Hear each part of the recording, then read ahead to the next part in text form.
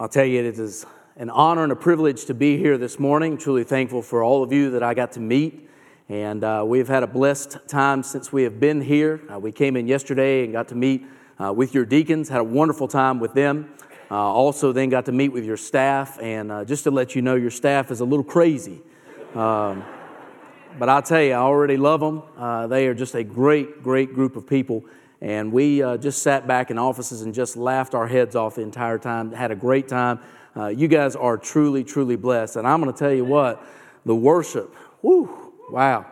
If you're not heated up, your wood's wet. And so I'll tell you what, that was absolutely amazing. I kind of believe that you guys aren't really Baptist. Y'all are Baptist-costal. Would that be about right? But that's a good thing. That's a good thing. So... Well, my family and I, we're truly blessed to be here. Thank you for having us, and we have had a wonderful weekend. But we're going to dive into God's Word this morning. But before we do that, let's go to the Lord in a word of prayer. Father, we come to you this morning, asking for your hand to be upon this service. It is obvious your Holy Spirit is already moving. Father, thank you for this worship. Lord, thank you for this wonderful choir. What a blessing it was to be able to just praise you and to lift up holy hands to you and to glorify your name. Oh, Father, we thank you for what we have already been a part of. Lord, we have already had church this morning, and now we are going to delve into your word. And God, we ask that you would speak to us this morning. Let it be your words that are spoken and not mine. I just simply want to be your mouthpiece this morning. So, Father, let your words flow through me today. Let it penetrate our hearts. We pray, Father, at this time that you will increase and I will decrease. God, I just ask that you would move in a mighty way. Let your Holy Spirit fall fresh upon this place, upon every heart that's here, and move in our hearts and lives today. For it is in Jesus' name we pray.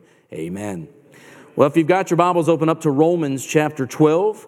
We're going to be looking at just two verses this morning. Romans chapter 12, verses 1 and 2. But I wonder, have you ever wanted more? If you have kids, you know what I'm talking about. You do something for the child and they come back and they want one more, which means one more, till you're about ready to pass out. When I was growing up, my parents would take us to the arcade and they'd give us a couple of dollars to get some quarters. And we'd go in there and we'd use all those quarters. And then, of course, we'd come back to mom and dad and want more. Maybe you've been eating dessert one day, and as you were eating dessert and you get to that last bite and you think to yourself, your wife leans over and says, I would really like that last bite. You're really wishing you had more. If you've ever been on vacation, you know what it's like. You come back from vacation and the very first thing that you want to do is what? You need a vacation from your vacation. So you want more rest. So we've all been there. We've all wanted more. Maybe in your life, you've wanted more. You sit back and you think, well, I've got the perfect job. I've got the perfect family. Now some of you are wondering if I've really met your families, right? But you've got everything going for you, but you think to yourself, well, I would really love to maybe get that next step. I'd love to have that next job, or I'd love to get that next promotion, or have more responsibility at work, or make more money, or have more time off, more time so I could spend with my family, more time so that I could have my hobbies and do the things that I love to do, more time to go hunting or fishing or playing golf. I would just love to have more. But I wonder if you've ever wanted more for your spiritual life. You see, it was that search for more that changed my life forever. You see, I've always grown up in church. Even since the time I was 4, I sang in church. Just loved to be able to worship. I went to church and enjoyed it and loved it. But, I saw all my friends going down front when I was 5 years old. And at 5 years old, you just think, well, I don't want to be the only 5-year-old left out, right? And so I went front. I wanted to get baptized like all my friends were doing. So I walked up in the aisle, I went up to the preacher, and he said, what are you here to do? I said, I don't know. I just want to do what they're doing. He said, well, here's what you need to do. He said, do you want to go to heaven? I said, well, it's a whole lot better than hell, so yes. He said, well, here's what you need to do. You pray this prayer with me. So I prayed with the pastor. He said, let's get you baptized. I got baptized. And then I was just in church. But I was a Christian, right? I prayed the prayer, the magic words. I went to children's choir and sang in the children's choir. I sang in the youth choir. I went to children's camps and went to youth camps, and I went through all the motions. I went to church with my parents on Sunday. I had a drug problem. Did y'all know that? My parents drugged me to church. But you see, that's the thing. I mean, I grew up in church, and I knew all the stories, and I knew the right way to answer questions, but I was wanting more because I knew there was something missing in my life. Well, our association decided to put together a singing where they brought all the youth together. And so we got in there, and I decided I was going to go try out for Live It to the Max 2. And I wanted to be DJ Wolfman. That was my part. I ended up getting that part. I loved it. But I'm going to be honest with you, the only reason I did it was for the girls. I did. That was it. So I went, and sure enough, I did my part. I found all the girls, all the pretty girls. And you know what's amazing? They all went to the same church. So when I got home, I went to my parents and said, hey, I would like to go to Gate City Baptist Church. And my parents said, well, as long as you go to church, you can go. Jackpot, right? So I went to church. But 6 months being at that church, I noticed something that was missing in my life. I noticed something that wasn't quite right. You see, I would take my Bible to church, but that's the only time I opened it. And I would pray because my parents made us pray before we ate dinner. And so I would pray with them. And I would always pray before tests, especially the ones I didn't study for. But you see, my life was just ordinary. I was just a churchgoer, just an attendee, just somebody who went through the motions. But you see, I began to ask them, what's different? Because I wanted what they had. You see, they didn't mind taking their Bibles to school. And they didn't mind praying in front of their friends. And they didn't mind telling their friends who Jesus was. And they were unashamed in their relationship. And I began to realize that there was something missing in my life, and what was missing was a relationship with Jesus Christ. I had a relationship with the church, but I didn't have a relationship with Jesus. And I wanted more. I wanted what they had. So when I was 18, I surrendered. I gave God my all. I said, you know what? I'm tired of holding back. You can have it all. And God changed my life. I began to read the Bible daily. I began to pray daily. I began to seek His will for my life daily. I wanted to be all in. Well, let's be honest. Some of you may be in the same boat as I was in. You're just playing the game of church. You're just having a good time. You're just going through the motions. But I'm here to tell you the answer is right here in God's Word. It's right here. It's a man named Jesus who gave His all for you. And what He wants you to do is not just dabble in your relationship with Him. He wants you to be all in. And so this morning we're going to talk about being a living sacrifice, about how to be surrendered to Christ and how to be all in that relationship with Jesus. This morning we're going to look at 3 parts that you have to give to be a living sacrifice. Look at me in Romans 12. We begin in verse 1. I beseech you, therefore, brethren, by the mercies of God, that ye present your bodies a living sacrifice, holy, acceptable unto God, which is your reasonable service. And be not conformed to this world, but be ye transformed by the renewing of your mind, that ye may prove what is that good and acceptable and perfect will of God. The first thing that you have to give to God is you must give God your bodies. He begins in verse 1 when he says, I beseech you, therefore. The word beseech comes from the Greek word parakaleo. It means to encourage or to come alongside of. It's the very same word that's used in John 14 and John 15 when he calls the Holy Spirit the Paracletes. He's the one who comes alongside of us to encourage, to lift us up, to carry us on. So he says, I beseech you, I encourage you, I admonish you. Admonish you how? By the mercies of God. Have you ever just thought about the mercies of God and what God has done for you? Have you ever thought about all that God has done for you? Have you ever thought the fact that throughout the book of Romans, he mentions these things? God loves you. Have you ever just sat back and thought about that statement? God loves you. Why? I've asked that question. God, why do you love me? What do I have to offer you? I am a sinner. I fail. I fall short. I mess up. Why do you love me? You want to know why He loves you? Because He created you. And He created you for a purpose. And that purpose is to glorify God. That's why He loves you. He loves you before you ever loved Him. In fact, He loved you in your sins. And some of you may be in that boat right now, and God still loves you. How about God's grace? Have you ever thought about the fact that God is gracious to you and to me? The word grace means undeserved merit. There is no reason God should want us. There's no reason God should love us, and yet He does.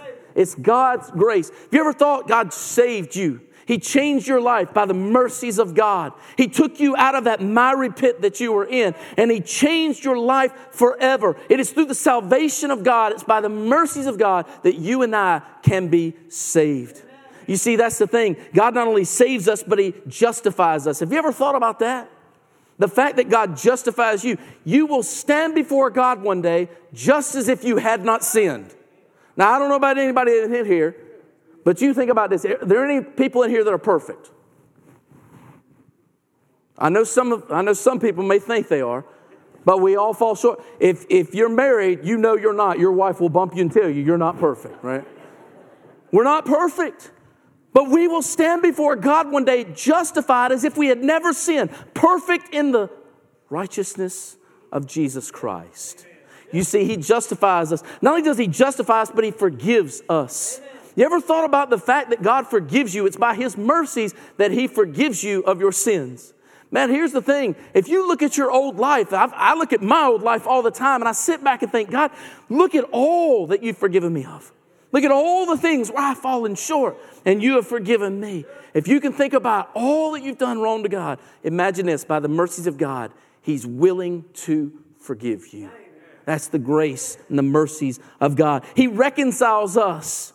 He gives us freedom from sin. We can overcome sin in our lives. He gives us eternal life. Now, here's the thing you got to think about eternal life. Eternal life is a great promise. But if we lived eternally in this world, that's not a great promise. Because this world only gets worse and worse and worse. But eternal life is promised to dwell in the abode of God with Him forever. A place where there's no sin, there's no problems, there's no disease, there's no death, there's no difficulties, no sorrow, no troubles, no problems whatsoever. We get to live eternally with Him by the mercies of God.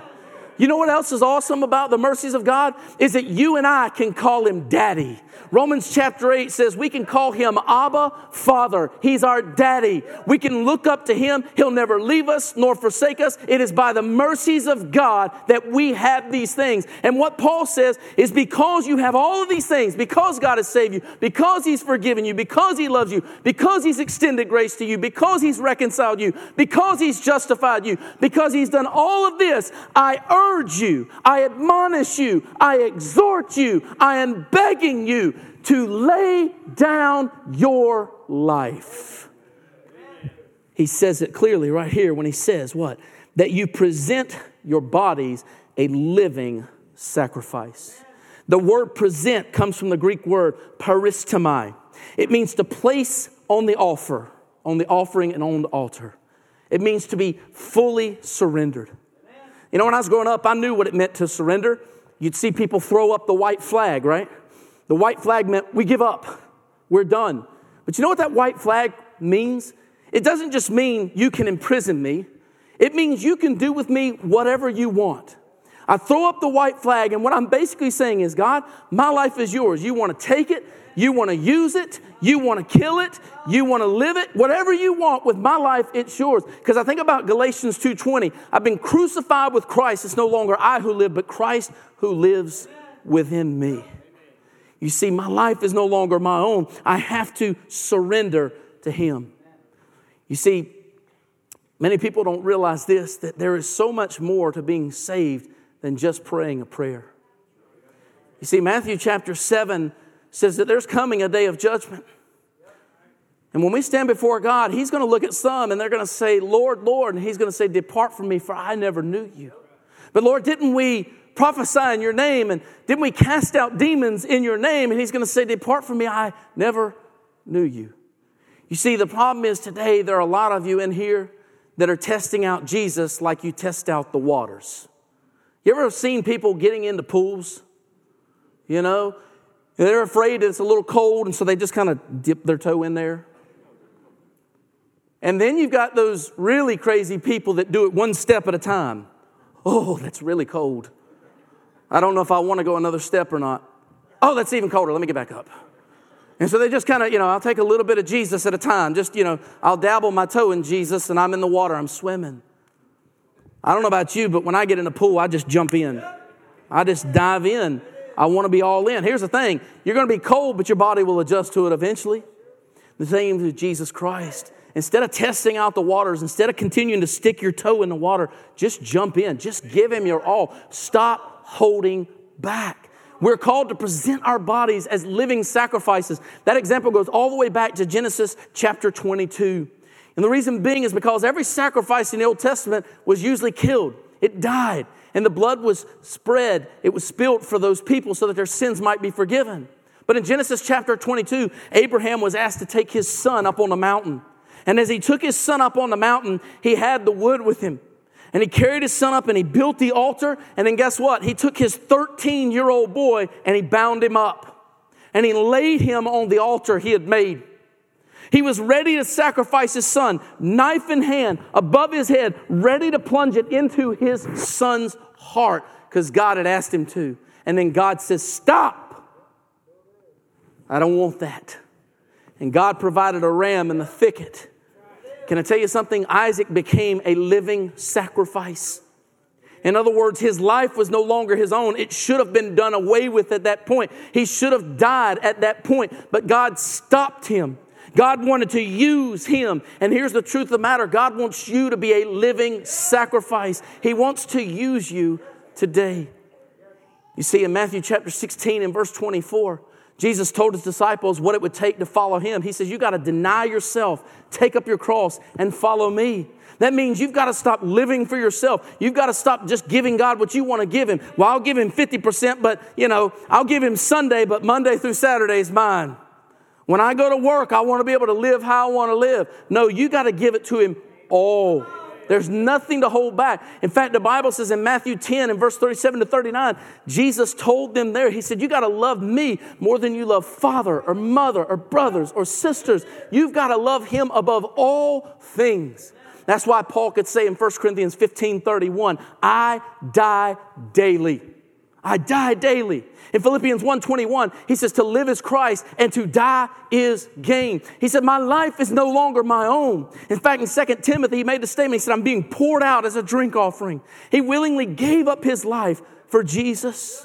Are you a living sacrifice? Are you willing to give your all to Him? You see, William Borden was a man who was raised as an upperclassman, had everything. Parents were rich. They had it all. He never had to work a day in his life. But God got a hold of his heart and called him to be a missionary to Egypt. All the way back in 1913. The only problem was when William Borden went onto the mission field, he contracted cerebral meningitis and died at the age of 25. The world would say, oh, he wasted his life. He wasted it. But to be honest with you, he was not wasting it. He was a living sacrifice. Because he gave his life on the mission field, it inspired so many others to get up, to get out of the church and go to the mission field and share Jesus with a lost and dying world. I also love the story of Jim Elliot. Jim Elliot gave up everything, could have been a very prominent preacher in America, but chose to go to the Brazilian Amazon. He went there with one hopes, to lead headhunters to Jesus Christ. You heard it right, headhunters, cannibals. But he wanted them to know Jesus. He felt that God had placed it upon his heart. He's known for making this statement not long before he died. He is no fool who gives up what he cannot keep to gain what he cannot lose. He is no fool who gives up what he cannot keep. We cannot keep this life. We will eventually die. We will all eventually be in the ground. It's going to happen. The question is, what will you do with this life? Will it be lasting? Will it make a difference? If it's for Jesus, the answer is, yes, it will. Yes, it will.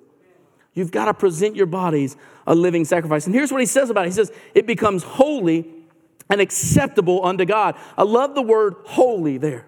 The word hagios means to be set apart without blemish. Whenever they would check the sacrifices, they would make certain that they were without blemish before they made those sacrifices for the people's sins.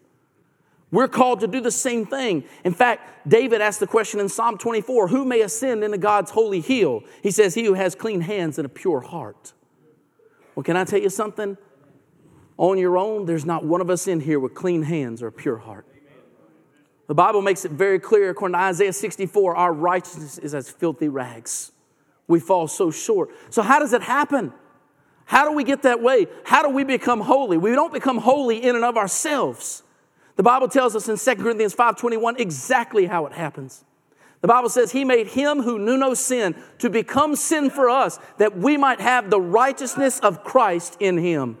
You know what that means? That means in order to be a Christian, here's what happens. You strip off that old sinful lifestyle and you throw it away. You get rid of it. You part with it. You put it in the past. But then what happens? You come back and God doesn't want to leave you unclothed. He comes back and he robes you in his righteousness. So that when you stand before God one day, you stand before him in the power and in the blood of Jesus Christ so that your sins are forgiven. You see, that's why we're able to be holy. Not only are we called to be holy, but acceptable, which means to be God approved. And he says, that's your reasonable service. You realize he says, that's your worship to God. Let me tell you something. One of the biggest problems we have today is sometimes our worship can only be lip service. And Jesus speaks about that in Matthew 15:8-9. He says, this people draw nigh unto me with their mouth and honor me with their lips, but their heart is far from me. Folks, I'm here to tell you, I played the game for far too long. I went through the motions for far too long. If you're sick and tired of just going through the motions and you're ready to dive all in, he's ready to have you.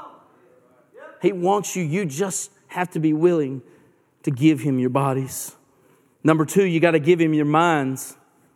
You got to give him your mind. Romans 12, verse 2.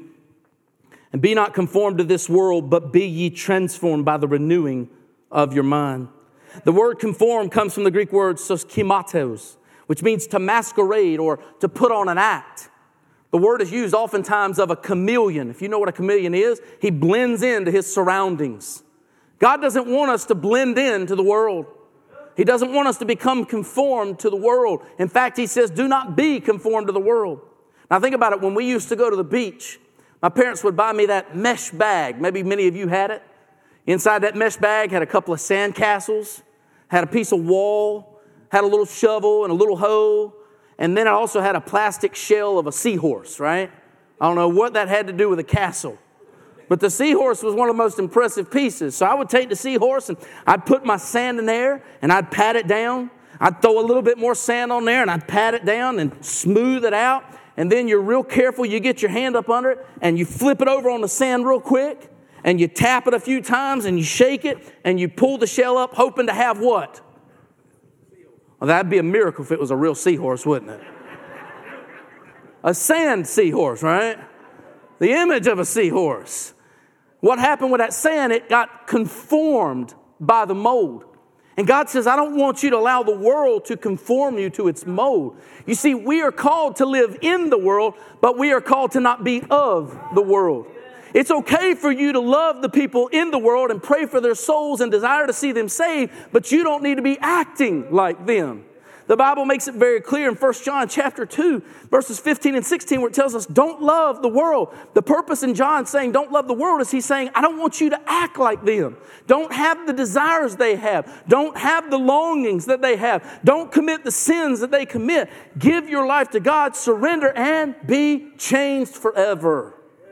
That's what God wants for us. Don't be conformed to this world, but be ye transformed. Now, I'm going to tell you, I love that word.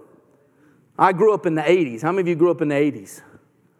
Some of y'all are ashamed to say you grew up in the 80s because you had a mullet, didn't you?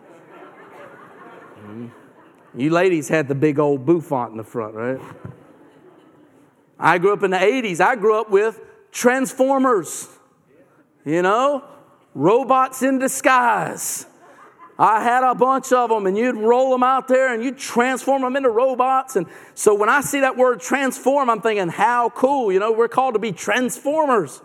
But that's not a very good image, because even though the car can be disguised as a robot, you can still tell there's a robot inside of it.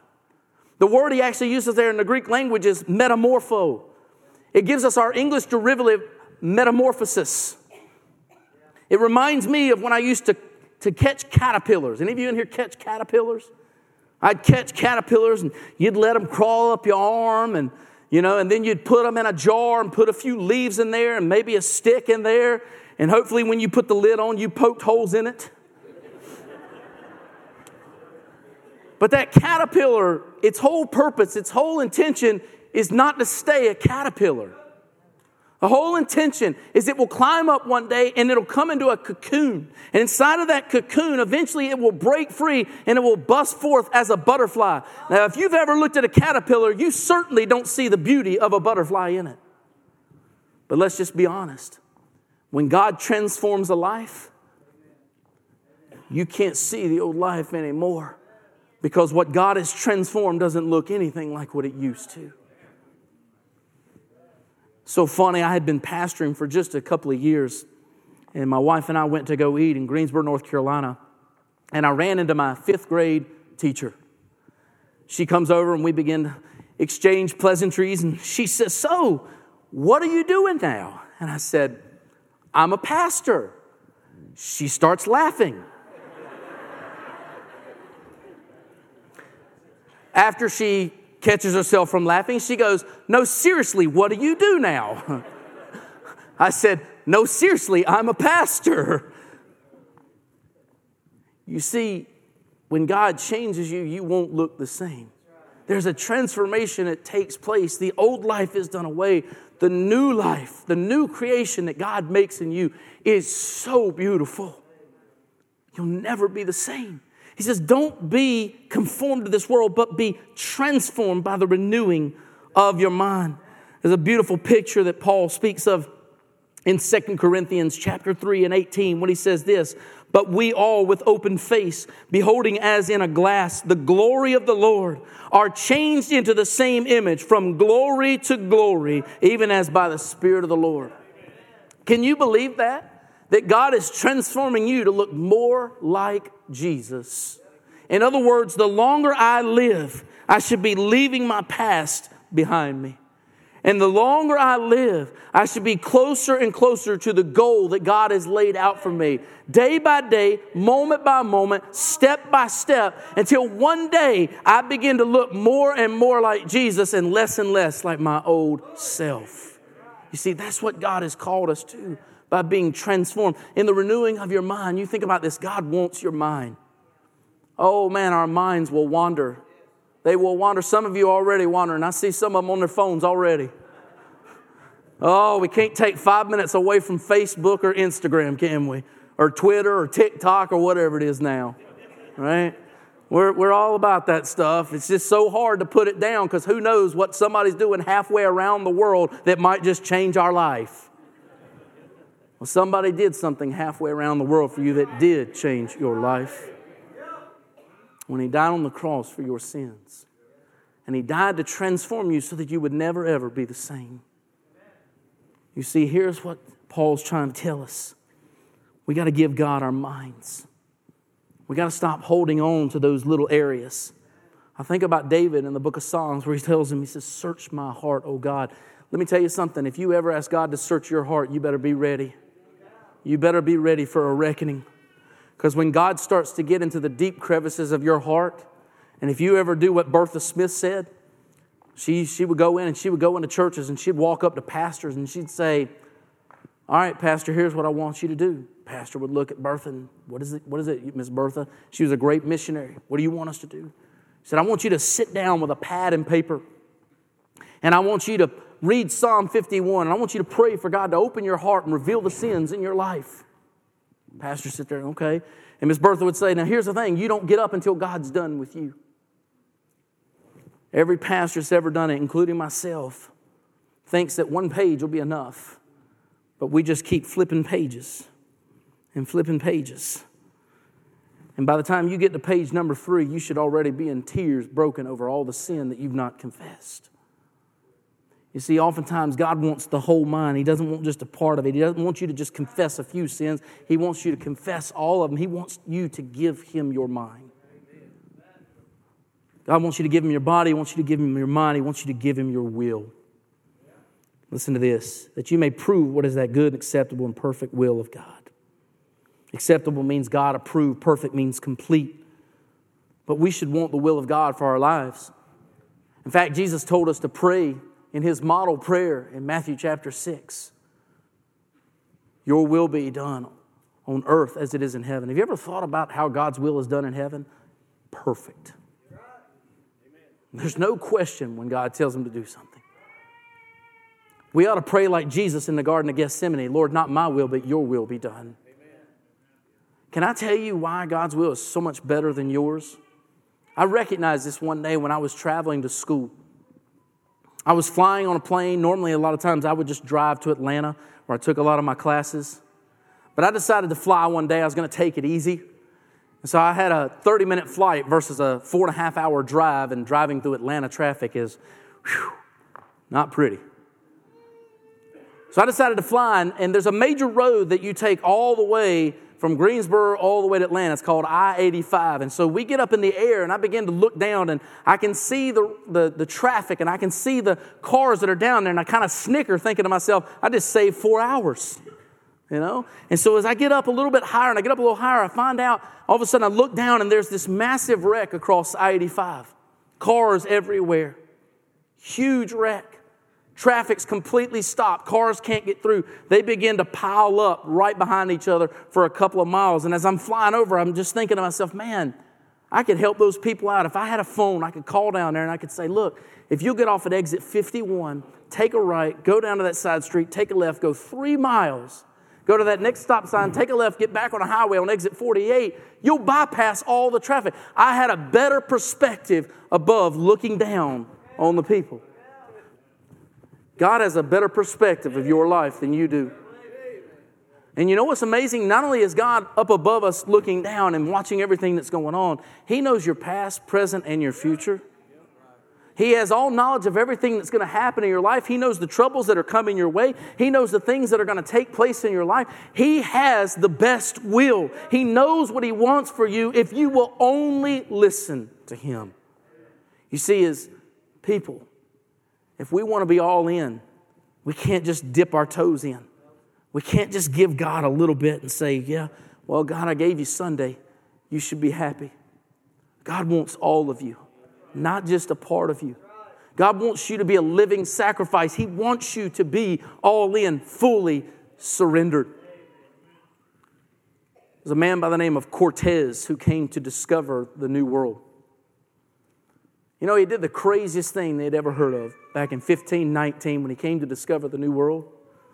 As soon as they landed on shore, he told his 600-member crew, burn the ships. Burn the ships. His men looked at him like he was crazy. What do you mean burn the ships? What if things don't go our way? What if we don't get to this new country? What if we can't defeat the Aztec Empire? What if, and he didn't want any of the what ifs. He said, burn the ships. We are here and we're not turning back. This morning I want to ask you, are you willing to go all in and not turn back? I'll just be honest with you.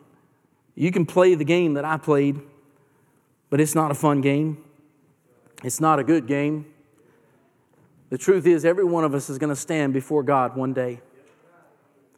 And God knows your heart better than you do. And here's the thing. You can fool me. I'm just a man. Because I don't know your heart. I don't know your relationship with God or whether you have one or you don't. But you know.